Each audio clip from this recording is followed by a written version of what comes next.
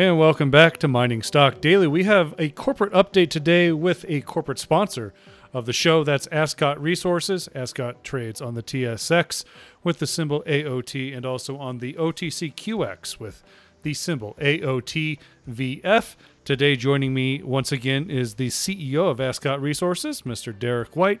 Derek is joining me from Vancouver today. Derek, I hope all is well before we get started. I know you've done a lot of these interviews the last few days after the release of the feasibility study, and just want to make sure you and your family and your colleagues are all healthy and well. Yeah, thank you very much. We're all doing fine and getting used to kind of living in my basement a little bit and going out for air every once in a while. And it is a new reality for a lot of us, but we're all safe. Thank you very much. So last week you did release the full feasibility study for both the Premier and Red Mountain Gold projects there at the project in the Golden Triangle located near Stewart. I know this was very diligent work, and we talked about it a couple times leading up to the release, Derek. There was a little bit of a delay because there were certain things called COVID-19 that took place that were by far out of our control. But first off, what a relief it is to get this out the door and to your shareholders and investors. Give us a little bit of a rundown of some of the key points that you'd like the shareholders to know and take away from the release. Yeah, you're right. I mean, we got a little bit of a delay, but we were able to get it done. We were largely finished by the time COVID-19 happened, so I'm thankful that everybody was able to kind of virtually connect and get it completed. From our perspective, I mean, this was really about maximizing the value at a first step for the shareholders. And we took a total of about 7.3 measured and indicated resources, converted them into a reserve, and we were able to, point to a very low initial capital. We're one of the lowest capital-intensive projects in North America for gold mining, at 147 million Canadian, and that really started to drive the return. We're able to also operate at a very low cost, so the all-in sustaining capital cost here is $769 per ounce US, and this was able to give us an 8-year mine life to get started. And generate an after-tax IRR of 51%. I've been in mining for many, many years. We don't see that many projects, that score over even 30%. So to get over 50% is good. And that's really at a long-term price of around $1,400 gold. COVID-19 and some other things and the printing of money has really improved the gold price recently. And so at today's prices, we're almost double the value. And so, that it bodes extremely well for us at Ascot. I did want to ask you about that base case. It's fairly conservative here at $1,400 an ounce of gold. If you look at the sensitivity table, give us kind of a rundown of where we're at with, say, $1,600. Yeah, there's two things that really drive the value here. And one is the gold price, and the other one is the Canadian dollar exchange rate. And, for gold producers right now and for gold developers, we're almost in a perfect storm where the gold price is going up in US dollars. The energy price, as many people know, and also the Canadian dollar are getting weaker. And so just to give you a bit of a range, at $1,200 gold and 0.80 exchange rate, we're at about a 31% IRR, about 170 million after-tax NPV. And at $1,700 gold, or roughly where we are today, at a 0.71 exchange rate, which is where we are now, we're at a $600 million NPV and a 78% IRR. So, and $1,600 probably flows a little bit below that at about $500 million NPV and roughly 70% IRR. So, we're talking about extremely high returns at today's prices and exchange rates. Yeah, and I know you see a lot of both pre-feasibility and feasibility studies in your career, Derek, and I think you understand when maybe sometimes companies release these reports and maybe stretch it a little bit to improve those rates of return. And when you were going through those internal conversations about these numbers, what was the conversations like internally to make sure that things were not necessarily overly conservative, but also not maybe overvalued with the case of gold, which we've when we were in a bear market a year or two ago, we saw a lot of. Yeah, and I think there's probably two parts to that question. So the first part is on what's the initial capital, and the second part is on what are the operating cost assumptions we have. And what we try to do, because remember that a feasibility is done by independent engineers, They're not going to just jump to the market conditions today. They're going to use what they think are kind of more long-term averages and kind of what is more normal. On the initial capital costs, we originally had thought that we were going to be sort of around the 80 to 100 million dollar US mark, and we're a little bit higher than that, but not a lot higher. And really, when you look at the breakdown of the capital cost, around 34% is for mining and processing. And why that number is what it is because a lot of that infrastructure already exists. So when you think about what's already built, that's not unreasonable. And then really to upgrade things to today's standards, we put a lot of money and time and effort into the tailings dam and the water treatment plant and site services that would bring it up to today's standard, even though 1990 wasn't that long ago. Mm-hmm. Today's standards are higher. And so we've got 34% in for that part of it. And I think we've been reasonably conservative there. And then we have between the contingency and the indirect costs, which are the EPCM and construction costs, another 32% of the cost. And so I think we've balanced that out fairly well. What you typically would see is higher direct costs for the mining and processing and less for the indirect things. But in our case, because we're a brownfield site, really what we're doing is taking an old house and bringing it up to today's standard. It's like saying, okay, I'm going to rewire the house. And sometimes that can be pretty expensive, but I think we've been able to be a reasonable approach in how we've got about that. And then on the operating cost side, just very quickly, we haven't gone out there and said, hey, we get free oil because the oil price is, the WTI is negative. We've tended to use things that were probably more in line with where things were at the fall. And so again, I think we've been fairly reasonable on the all-in sustaining cost. When you raised the $10 million a few months ago, part of that was flow through, so you have to do some exploration work with that money. I'm just kind of curious, now that you've released the full feasibility study, there's going to be more exploration work. Is there potential down the road to update that feasibility study, or do you think more likely you would go into finance, finish up construction, and go into production before you would do that?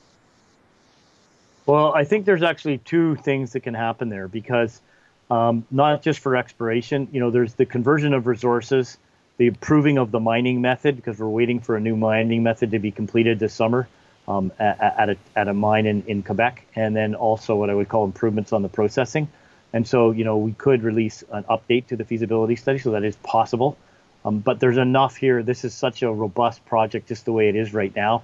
I mean, you can play with things too much. I mean, we would want to go ahead and try and base the financial package that we need to have. And, we have obviously the opportunity for debt and royalties and different pieces of financing based on what we have now. And we won't slow that down to wait for improvement. So I think what we have is really good. Can we make it better? Yes. Do we need to make it better in order to get this project on the road? No. And so I think, by the time we actually get to mining and things, hopefully those improvements will be built in. But to finance this, I think we have a pretty robust project just the way it is right now. Well, it seems like it'd be more important for you as a CEO if you are to raise $140 million for CapEx to get the thing built. You'd want to turn around and get some cash flow going as quickly as possible. No question. Okay. Yeah, absolutely. So let me ask you about this financing to get this thing built. It's not a heck of a lot of money. I mean, obviously, a lot of infrastructure's in place, Derek. And you and I have talked about this a couple times over the last few months. Last time we talked in PDAC, we actually mentioned a few ideas that you were toying around with, internally in your own kind of thoughts and conversation. But now that this feasibility study is over and out the door, what likely types of financing deals might you consider now? Well, I think there's probably a couple different things. So, despite COVID-19, because you've seen the gold price come up, and again, like this is the perfect storm for gold miners, got all the right things happening. We've seen some bought deals going on and equity financings and stuff like that. Although they may have been appropriate for other people, and people will want to put those in front of us, I don't think at this share price we're really keen to try and do that yet. And so we're going to take our time. We did do a financing in February, so we're not in necessarily a rush to get things going. But to put the package together, I think we're going to look at each one of the components, the debt, the equity, the royalty structures, and try and figure out what's best for our shareholders. We have a high margin project which is capable of carrying a fair bit of debt quite safely. We do have the ability to put some royalties, including a silver royalty or other types of forms of royalties or royalties with buybacks out there. And then obviously we'd like to see the share price a little higher before bringing that equity. So we have a bit of time to make that work. The board will form a special committee, and we'll basically go through looking at the various options that we have over the next few months and decide what we think is really the best deal for the shareholders. Because, we obviously are concerned that we're trading at roughly half the value of other guys that are, kind of on a feasibility study type basis as we are. And we'd like to see a little more love in the market before we get out there and start, pushing the equity button too strongly. But I believe that, we have enough kind of things on the go that we should be able to finance this without too much difficulty. We also like the fact that gold prices are very high. Gold prepay structure, I think we talked about a little before, is still quite attractive and getting more attractive to us. And so, definitely would like to look a little more detail at that as well. Derek, when everything sold off back in March, the low of Ascot on the venture exchange, on the TSX, was about 37 cents. You've doubled that since. I mean, I think a couple days ago you were up to 91 cents. So, you're an easy double. Today as we talk, it's sitting about 72 cents. So, I guess I'm just kind of curious, if an opportunity were to come around, you mentioned that there's an importance in the share structure and the share price to continue to add value for your shareholders. But what do you do if somebody comes around and says, I'd be willing to front some money to get this thing paid? Because we've seen a lot of big financings come around for other companies who are in a similar boat you are. Yeah, I mean, I agree. I want to say you'll never say never. I think that, we've had some analysts recently pick us up, and we've seen some of their share price recommendations out there, and they're basing it on what they can see in the feasibility study, and they're certainly a lot higher than where we are now, or they're double the share price, or even more than double the share price of where we are now. And not to say that we're going to get 100% of that, but I think we'd like to see a little more movement before we're just going to go, okay, we have to go and do a deal. At the end of the day, if the deal is really, really attractive and we think it makes sense, we'll obviously look at it. But I think we'd like to, in order to make the best return for shareholders here, we need a balance of debt, project financing. We need a balance of potentially royalties and equity. And I think we want to make sure we do our homework before we just rush out there and say, okay, the first person that comes along, we're going to do something with. Okay, very good. Let me swing it back around to this feasibility study. And obviously, the CapEx is very reasonable. We're in this situation with oil right now. Yesterday, people were literally paying other people to take their oil because it was in negative territory. And so now that you are in the business of building this mine, the Premier mine, have you considered buying oil so cheaply and holding on to it for a rainy day? Yeah, I think clearly the oil price being low, and especially for us, it's diesel, which really matters. We use diesel in the underground mining equipment, and we use diesel for power generation at Red Mountain.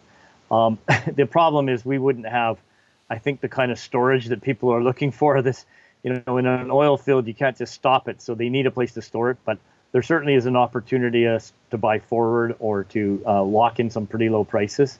I think the oil capacity that these guys are looking for is a little bigger than what we would have at a mine site. It is a curious situation, but again, I think the point here is that for gold producers in Canada, Alberta is going to have some difficulties. The Canadian dollar is going to struggle a little bit, I think. And with energy prices being this low, gold prices being up, the printing of the U.S. dollar, and cheap diesel prices, it bodes extremely well for us going forward. And so the feasibility study is almost outdated already. There's a lot of cost inputs and metal price inputs here that bode extremely well for us. So we'll try and take advantage of them. I wish I had a bigger oil or diesel, storage tank, but I probably don't have what they need for the kind of volumes they're talking about. Well, without actually taking physical delivery of that right away, there might be some opportunities out there for improvement. Yeah, for sure. Okay, very good. I want to kind of turn it back around here. Ascot's done some really remarkable things, donating some protective equipment to the local hospital there in Stewart. That was shared a couple weeks ago when COVID was really starting to spread its wings in North America.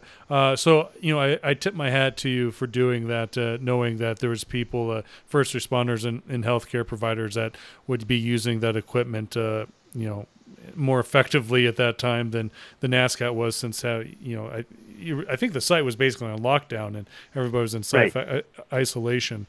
But let's talk about this. I grew up in a very small town in Nebraska, and so I understand that with something like COVID, what really takes part, the healthcare system really doesn't have the space or the manpower to really give everybody the health care it needs. And I'm sure that's somewhat similar to the case up in Stewart, and which is playing a big part in your decision to kind of keep things isolated. Yeah, I mean, it's tricky. So, when we look at all the COVID situations out there, we see a lot going in New York or in Los Angeles or Detroit or whatever, in big cities. But, the problem for a small country place, whether it's in Nebraska or Hyder, Alaska or Stewart, is they don't have a lot of hospital capacity. And, there are lots of retired people and people up there. And the problem is if we bring COVID in, and somehow it spreads through their community, they're just not going to be able to cope. So we have to be a little bit cautious about how many people are going to go into their community. And it's tough for them economically. Like tourism is there's a lot of people, especially Americans, who are going up to Alaska, who go over to Hyder and, see the grizzly bears and go up to see the glaciers and stuff like that. And that business may not be coming through Hyder and Stewart this summer just because of the lack of travel and the concern of spread. And so at Ascot, we want to help them prepare and isolate people if there is that case. I mean, they aren't going to be able to cope with a big, massive spread, but at least in the beginning, if there's someone that breaks out, they can isolate them and deal with it for a short period of time. And so, we're a little bit cognizant of just running up there and bringing lots of people, and that doesn't matter where they come from, including even from Vancouver.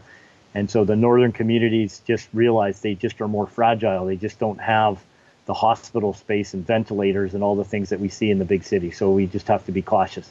I'm hopeful in British Columbia that the curve is flattening and things will get better, and they aren't restricting, mining from happening. They're trying to make it work as an essential service, but companies have, I think, more of a moral obligation to just make sure they don't put a lot of people in unnecessarily. Derek, what kind of time frame are we looking at, or maybe you're playing with getting boots back on the ground there at Premier? Well, what the board of Ascot decided to do is we were originally going to start drilling again and doing some more work in May 1st, and we've delayed that now to June the 1st. And, I think we have another board meeting coming up in early May, and we're going to revise, the situation. We want to see what, we're talking with the people in Stewart and trying to figure out what works for them. We have people and employees that live there, and we may just go slow at the beginning. We're seeing all over North America and the US and in Canada, people wanting to go back to work. Some people saying, I don't care about the virus, I just want to go up there, and other people saying don't do it. So there's a real controversy. But assuming that we can flatten the curve in British Columbia and it's safe, I think 1st of June would be our starting point. Okay. And what do you do until then? I mean, now that this big feasibility study is off your plate, and things are kind of waiting until June 1st to get back on the ground. What do you and the team do? Well, most of the team is working from home, just like I'm speaking to you from my basement right now. But there's a lot of preparation we can do and still additional work on the feasibility study for optimization. So we'll continue to work on those things. We're also working a lot on getting the permit Mines Act application ready to go, and really honing in different scenarios of how we could do the exploration and drilling on a smaller basis with local people. So still pretty busy. It's not like people are sitting around doing nothing. Yeah. Well, Derek, thank you so much for your time. Best of luck to you, everybody else at Ascot, and also all the families involved there with the team. Really appreciate your time. Before I let you leave, is there anything else you need our listeners to know about Ascot? Yeah, I just like to say, look, this is a milestone event for Ascot. It took a little bit longer to get out, but it's been a fairly short run from going from no resources at all, really, of high grade to getting this feasibility study out, and I am very proud of the team for doing that. I think this is a robust study, and this is just the starting point. And so for investors and people that are listening out there, just watch this space. I think it's just going to get better. All right. I do too, Derek, and we got that going, don't we? A little optimism. Okay. We haven't had this much optimism in a while, so years, actually. That's good. So, yeah. And please stay safe, and I'm sure we'll have another chance to chat again. Hopefully not from our basement, but we'll see how it goes. Absolutely. Take care of yourself. That's Derek White. Yep. He's the CEO of Ascot Resources. Ascot is a corporate sponsor of Mining Stock Daily. They are traded on the TSX with the symbol AOT and also on the OTCQX with AOTVF.